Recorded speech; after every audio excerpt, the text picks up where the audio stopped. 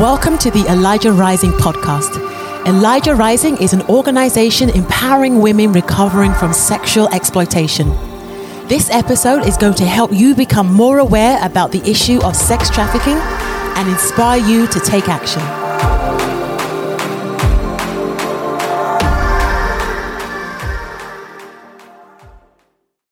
Hey, you guys, welcome back to the Elijah Rising podcast. My name is John. I'm joined with our executive director, Micah Gamboa, and our special guest again, Mr. Jeff Shaw.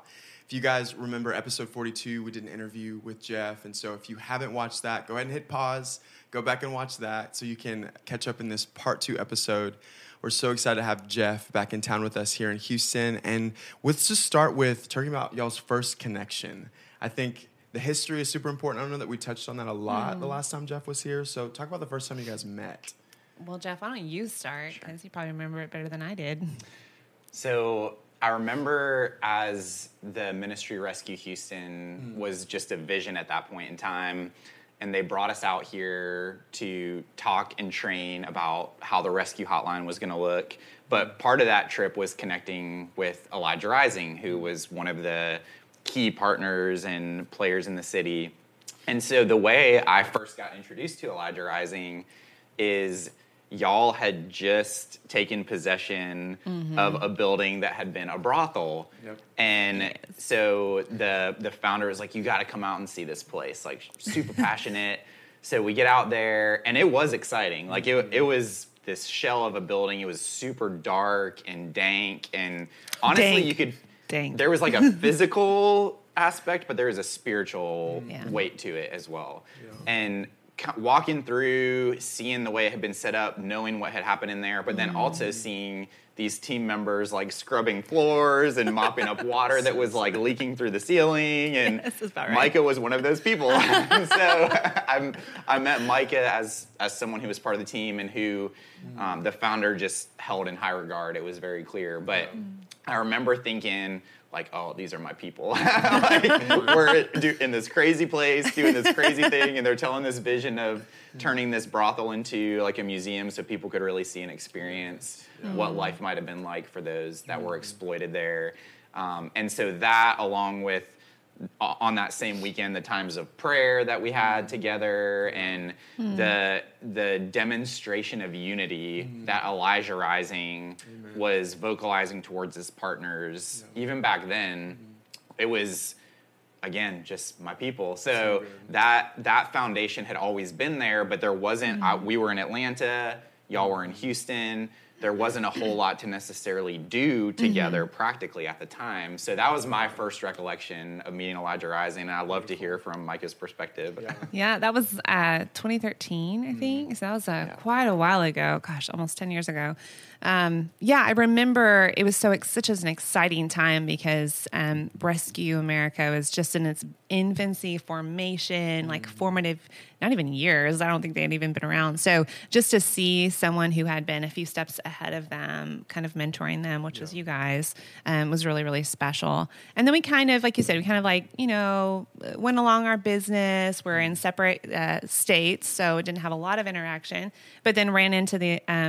Actually, it was just you at the conference, but he was an adjunct professor for the mentorship, the Safe Home mentorship program that Elijah Rising was going through. And I was like, I know you. What's going on with you? And then you shared your long-term vision, which, well, I'll just back up. So ever since, Rescue America was launched, we had women like exiting the life, and those numbers kept increasing year over year.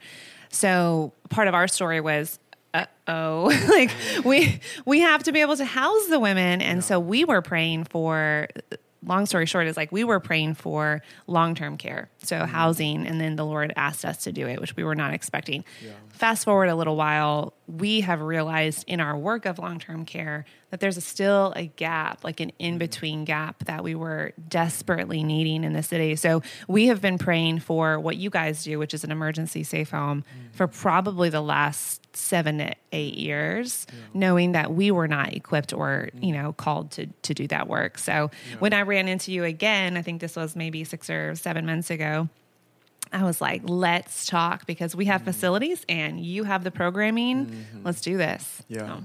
Yeah, and so for those who didn't go back and watch episode 42, Jeff is helping establish an emergency assessment center. And so why don't you talk about how you even pitched the city to him? You pitched Houston. Yeah. So many other locations around the nation who have need of things like this. What did that look like for you guys talking that through? Well, I am a little bit opportunist. So we have a pretty incredible facility. Part of our property that the Lord has like gifted us with is like a multi-acre, multi-home, multi-building facility. Needs a lot of like reconstruction and work, but there's a lot of potential. And so when I ran into you in Baltimore, you said that your long-term vision was to multiply this emergency safe home model across the nation.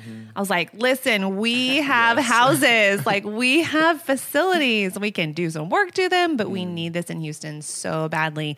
You know, when we look at the landscape in Houston as it stands right now, there's dozens of agencies, all doing very different things and filling different needs, but we still have this major gap of emergency safe home. We can talk about what that looks like later, but so we knew it was a need. We knew that our partners would be like, yes, please. There's not competition in this space. We need you. We can all benefit from the work that you're doing. And so I don't know. I was just kind of like, I don't know what other cities you have in mind, but Houston it's a win. I'm telling you, you need to go to Houston first. So I kind of shoved my way to the beginning of the line, I think. Well, yeah. So in knowing that God had been preparing us for growth and expansion and kind of a template for what that would look like, but then you don't really know where you're going to go and when. And there's different opportunities that are at different levels of maturity as opportunities, right? So there's some groups that they've got a great leadership team together. They're learning the ropes. They're starting to build partnership in their community. They're starting to do outreaches to women in exploitation.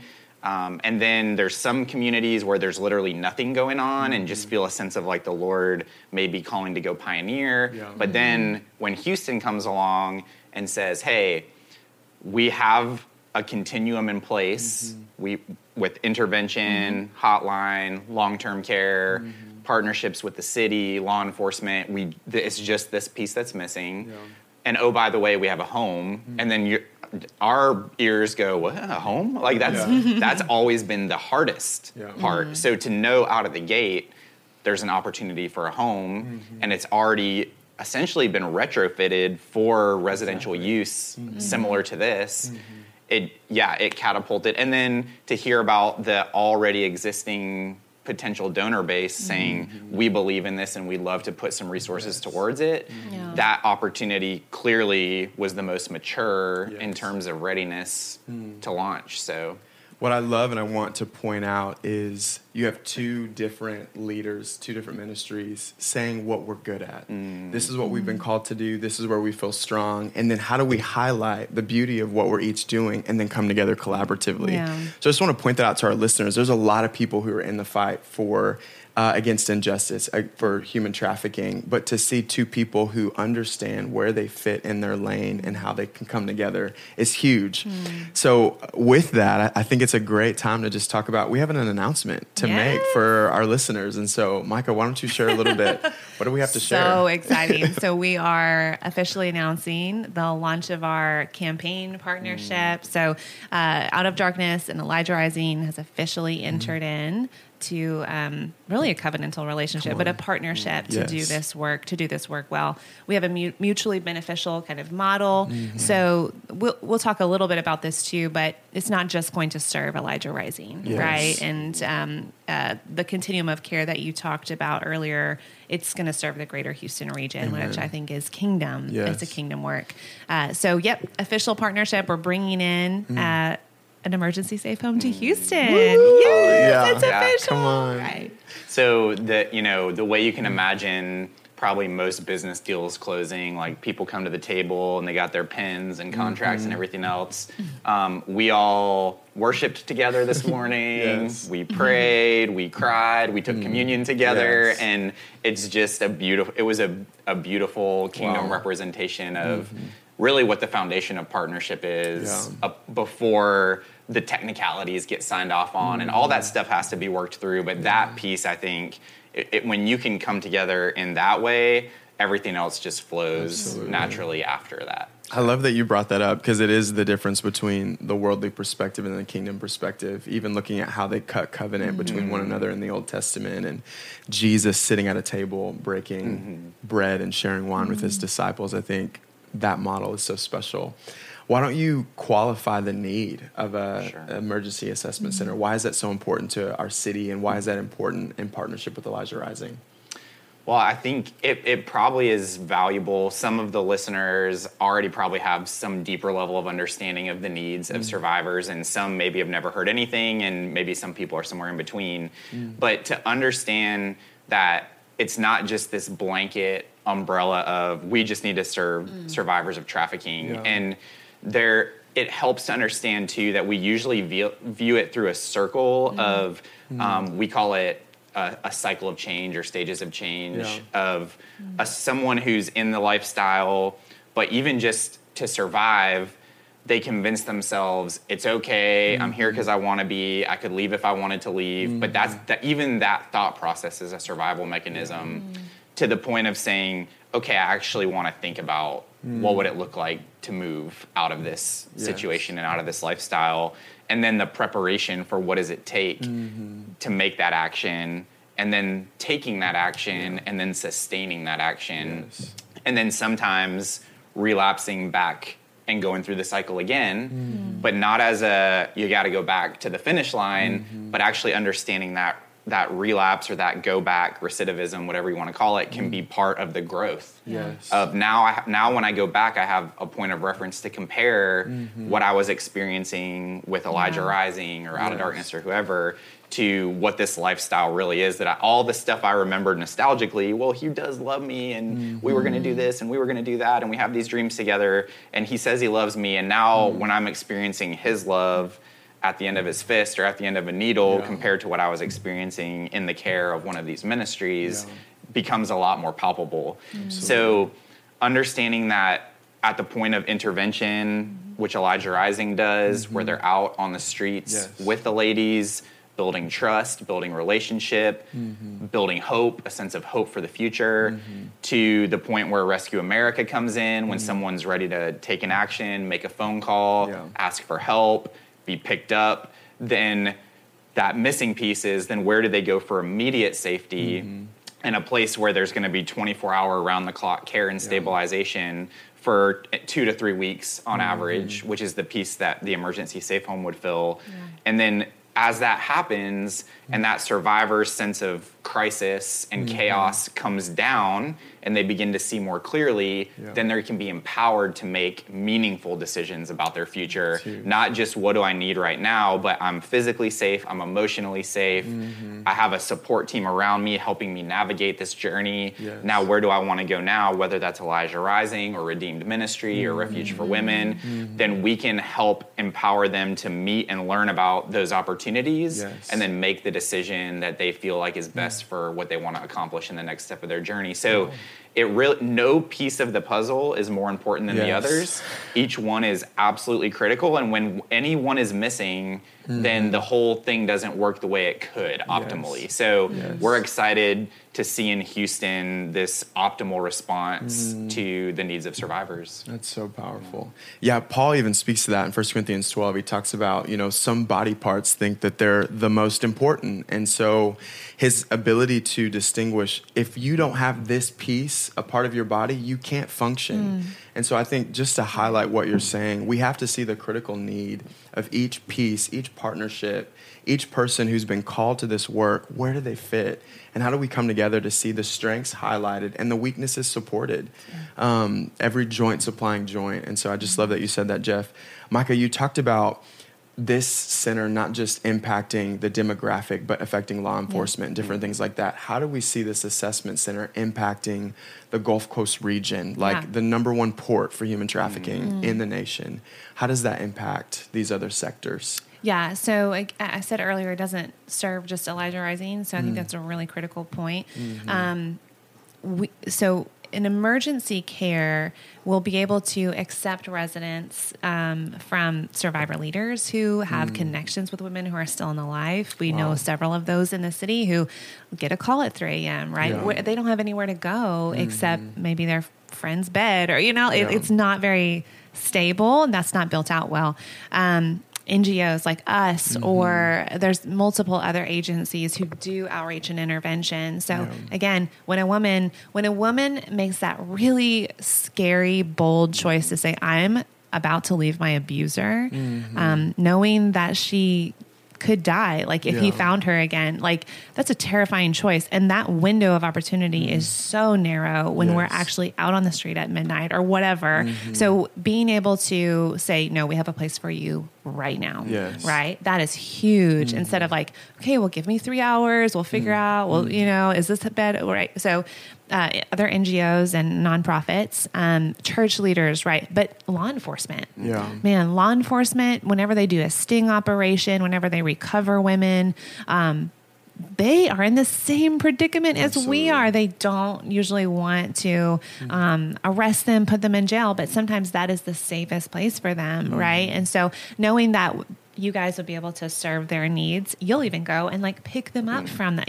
That's huge. Absolutely. And so that's not even just local PD. That's the sheriff's office. That's FBI. That's like Homeland. That's all different law enforcement agencies. We have like over 30 in this area. So it's really going to serve the whole, I would say, Gulf Coast region, but even greater than that, because sometimes we'll even go to DFW, like, Dallas-Fort Worth area, and make those transports if that's necessary. So it really is like an multi-agency collaborative effort. And then on the back end, you guys aren't just referring to Elijah Rising. You're referring to, like you mentioned, several other safe homes.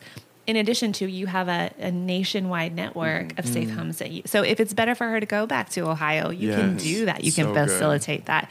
So it's really looking at the needs of the survivor and being able to build the stepping stones adequately for her to make the easiest exit out of her situation possible.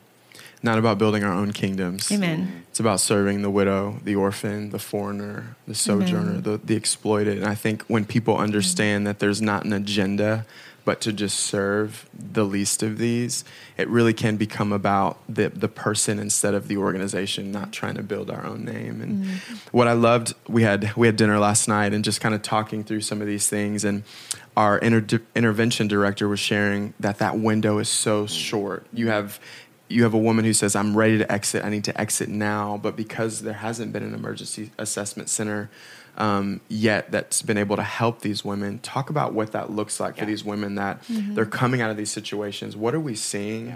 I really want to bridge for our listeners, like the dire need for an emergency assessment center. Like, I think they go, why aren't you rescuing women? Why aren't you pulling them off the street? Like, why is this not being expedited? And I think they don't understand these missing links that have been needed for that continuum to move through. So can you talk a little bit to that? That's such an important question, because I know as I was even just listening in my own mind to our conversation, I can anticipate some of the listeners thinking like, well, why can't they just be rescued straight into Elijah Rising's long-term program? Or, just get them in a hotel if that's what you have, right? And those are all, I think, that has been what's happened in the history of this work is people want to respond to that need, but it's not ideal. And when you think about the fact that this exploitation happens a lot in hotels and motels, right?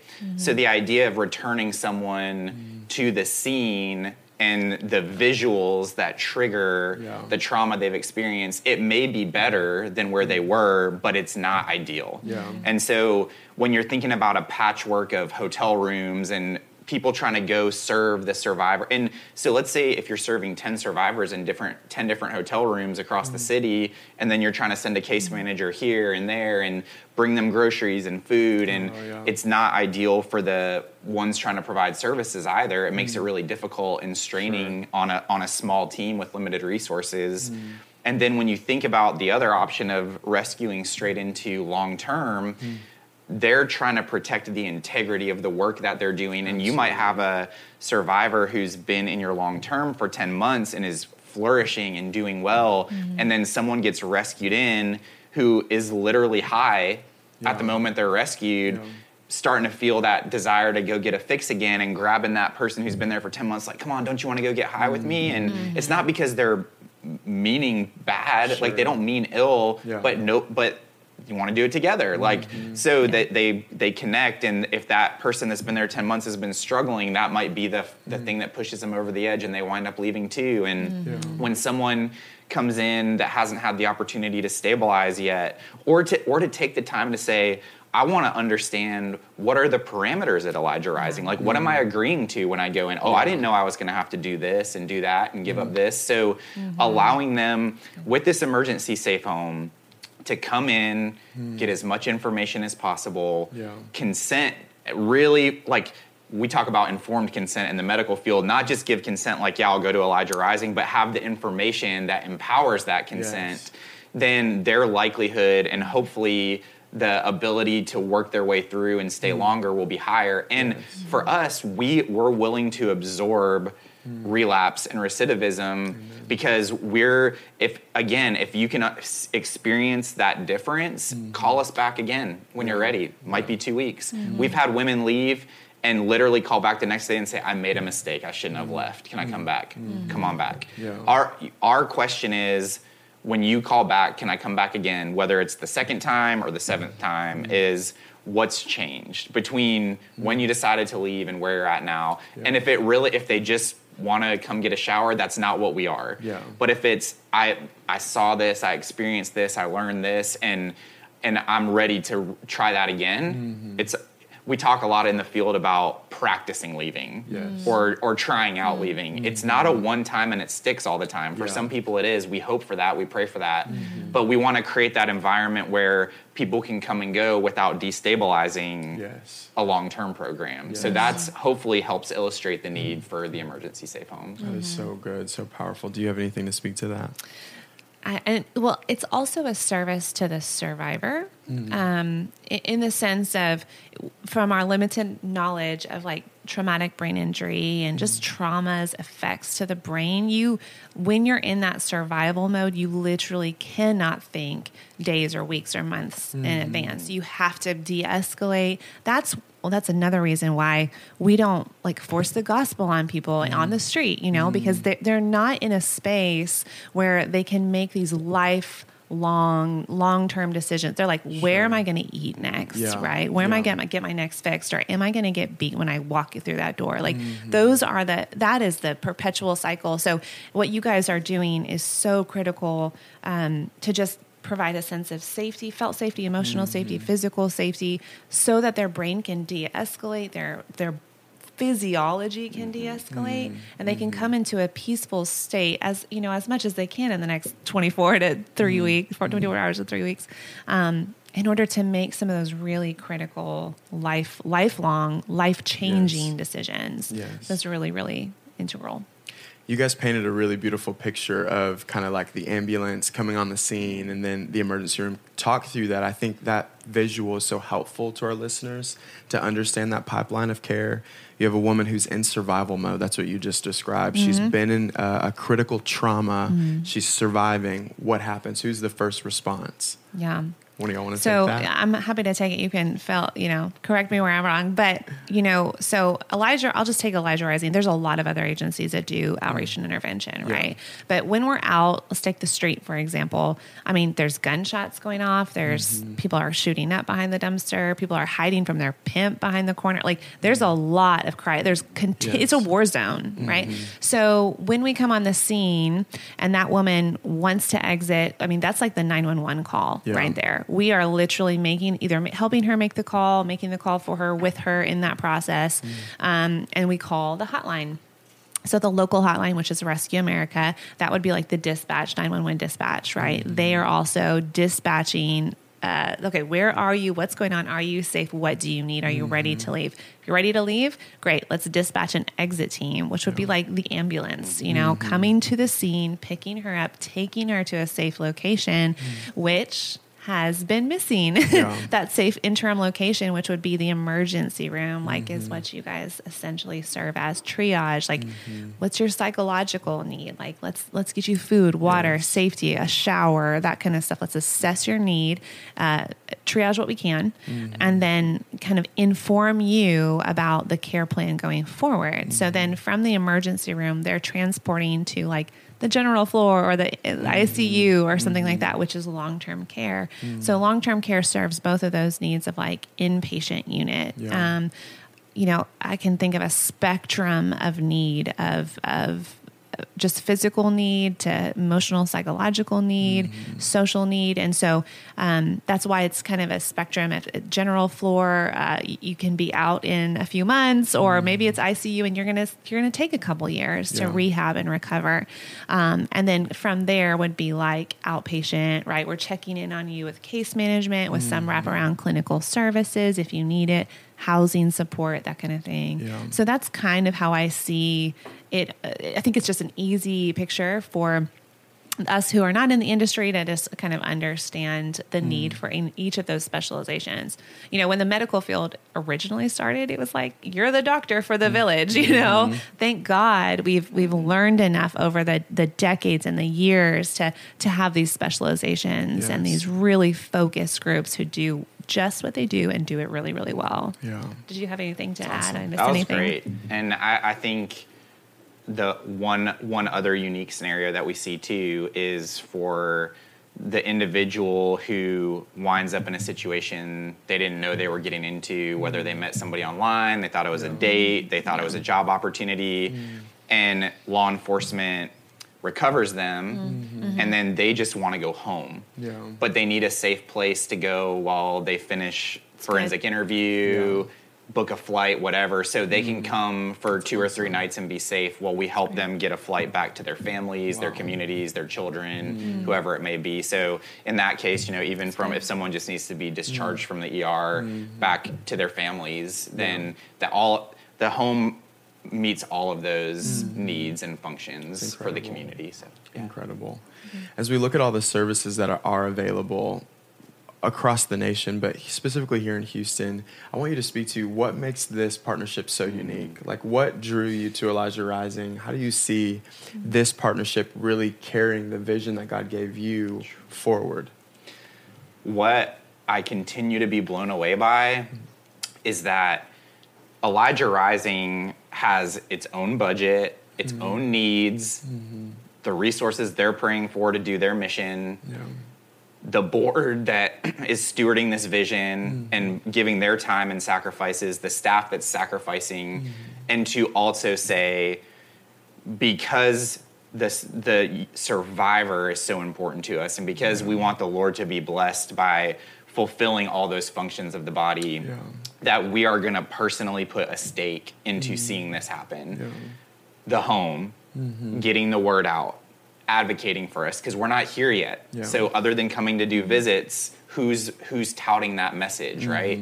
You guys are. And then to actually financially giving yourselves out of what you have worked hard to raise and to do your work and say, we want to invest into you to do this at no personal gain to ourselves, but because it will better serve those who need it, it will better serve our community as a whole, it will please the Lord.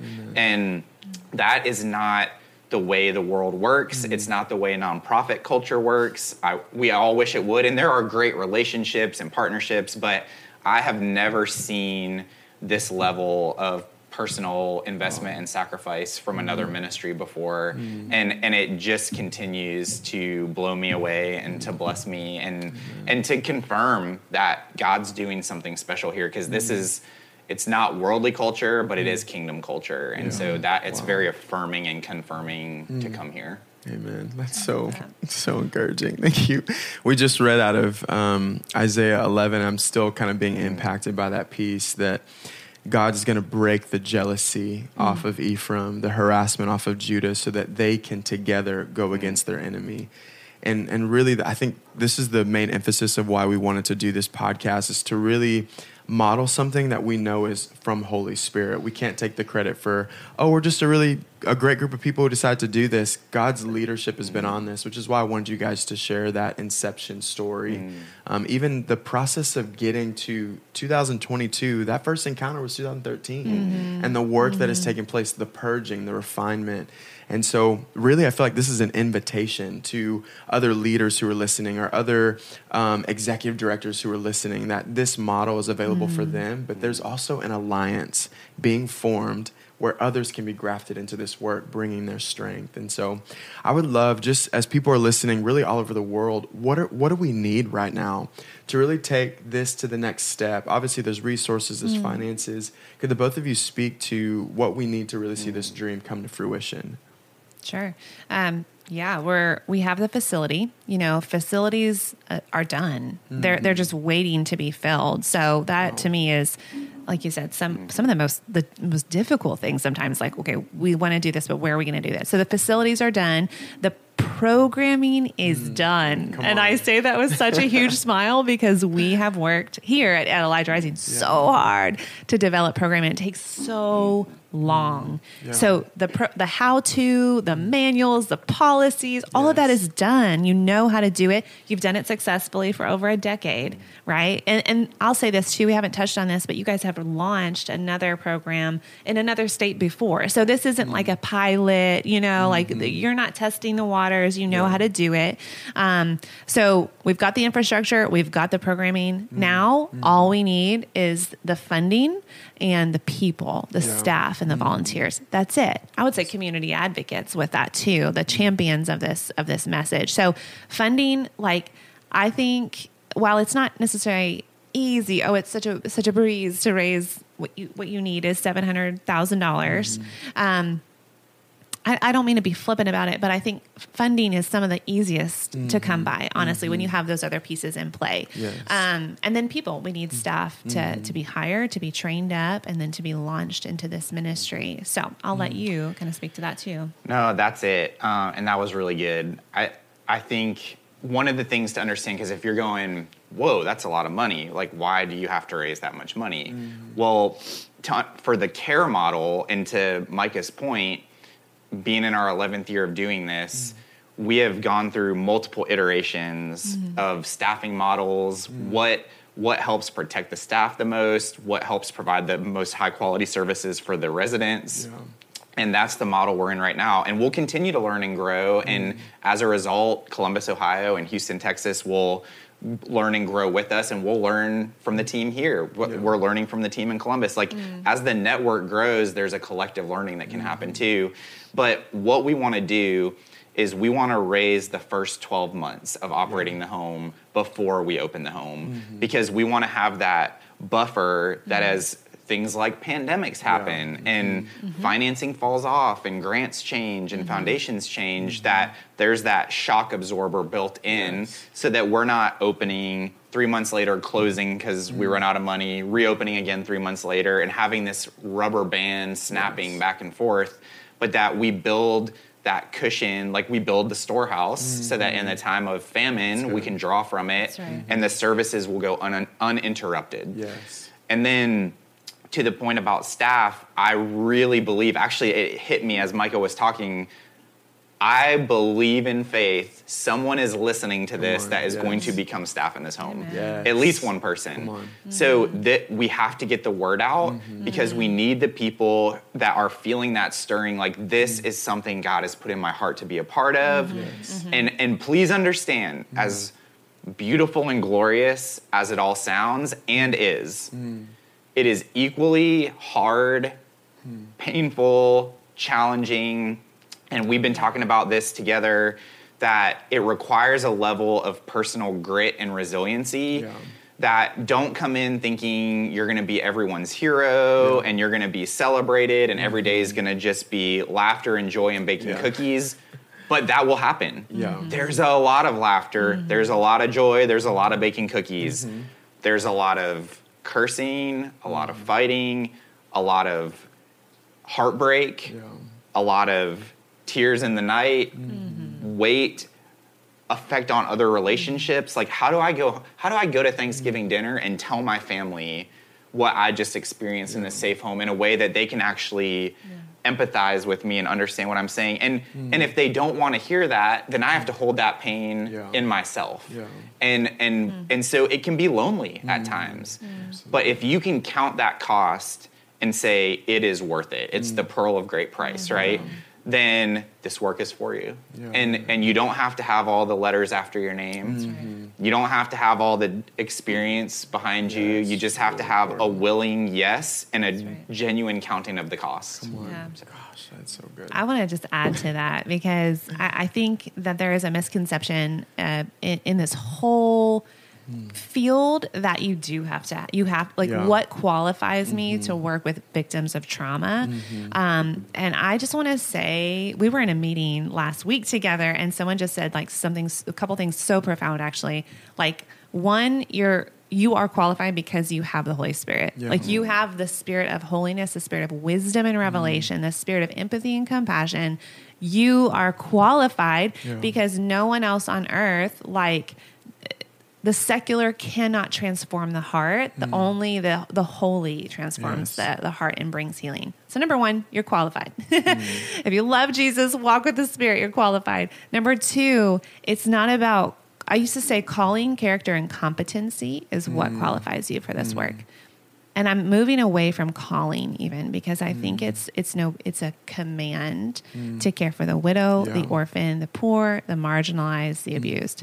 Jesus commands his body to do that. And so we are all called to this. It's just a matter of, are you going to step into your place of obedience? You don't have to have a Shekinah glory moment to say like, okay, now I'm qualified and equipped and called. No, Jesus said, care for the poor. And so whether that means you're in the home on a shift schedule, or you're a funder, or you're an advocate, or you're a mentor, or you're a volunteer, or you bring hot meals, or you pray for, it doesn't matter. Exactly. We're all supposed to walk in that obedience. So I just want to speak to the listeners, like, you're qualified. You're qualified. Yeah. It makes me think when I was listening to you just now about the Good Samaritan, that we don't know, like, we don't hear MD, PhD, JD. We hear of a man who saw someone broken and vulnerable and in need, and he was generous with his own resources and time to do what he knew to do, which was to take that person to the nearest inn and pay for their stay and say, whatever they need, if this doesn't cover it, I'll make it right when I come back around, right? And so, again, to Micah's point, whatever that looks like for you, don't condemn yourself if you don't feel called to raise your hand and say, I need to work in the emergency safe home. If you say, look, I don't have the personal, God didn't create me to do victim services, but I will tell the story every day. I will spread the word. I'll be on an exit team. I'll go on an intervention. Maybe I will be part of the home. Maybe and whatever God has given you gifts to do, there's a place for it in recovery. And so, I just want to just stamp that encouragement. We are all commanded. And look, if you don't be that person who's already doing youth ministry and homelessness ministry, and now you're like, well, I have to do, God tells me I have to do trafficking ministry too. You're doing it. Like, you're answering the call. Whatever that marginalized, vulnerable population looks like, if you're already in somewhere, just thank you and keep doing it. Keep up the good work. That's good. One last thing is that there's two parties to the Samaritan story. There's the Samaritan who saw the need, but then transported the man to the person who actually did the work to care for him day in, day out, day in, day out. But he supported it through funding. And so we always say, like, our funders, our supporters, our donors are equal partners in this work. So that's important too. So if you have been stirred, if your heart has been stirred for this mission and you want to assist Out of Darkness to get their emergency safe home launched, funded in Houston, we have a way for you to do that. Until you guys are registered with the state of Texas, you already have your 501, but you've got to register in this state. Elijah Rising's board has agreed to steward the finances, so you can actually give to Elijah Rising and designate it specifically for the emergency safe home. 100% of those designated funds will be passed through directly to Out of Darkness for this project. You can do that by going to ElijahRising.org /donate and clicking on the donate link, and in the memo line, just type emergency, and we will make sure that it gets to you guys 100%. Thank you, guys. Yeah, that's awesome. I had some more questions, but we hit it really well. So thank you, guys. Jeff, thank you so much for being here. We always love having you in town. Micah 6:8 just hit my spirit. Yeah. What does the Lord require of you? He has showed us to do justice, to love mercy, and to walk humbly with our God. And so if you were stirred in any capacity, whether that's to give or to look at the jobs that are available through Elijah Rising, through Out of Darkness, we just encourage you, reach out to us. Some of you know someone who's like, I know someone who's qualified, who's ready for this line of work. We just invite you. The Lord said that the harvest is white, but the laborers are few. So we just, as we end this, we call forth laborers into this work. Thank you so much for joining us. God bless you guys. Thank you for joining us today for this episode. If you were inspired by this content today, please share, rate, and leave a review. Also, please consider making a donation at elijahrising.org/donate. Your support helps us continue the vital mission to combat sex trafficking. Until next time.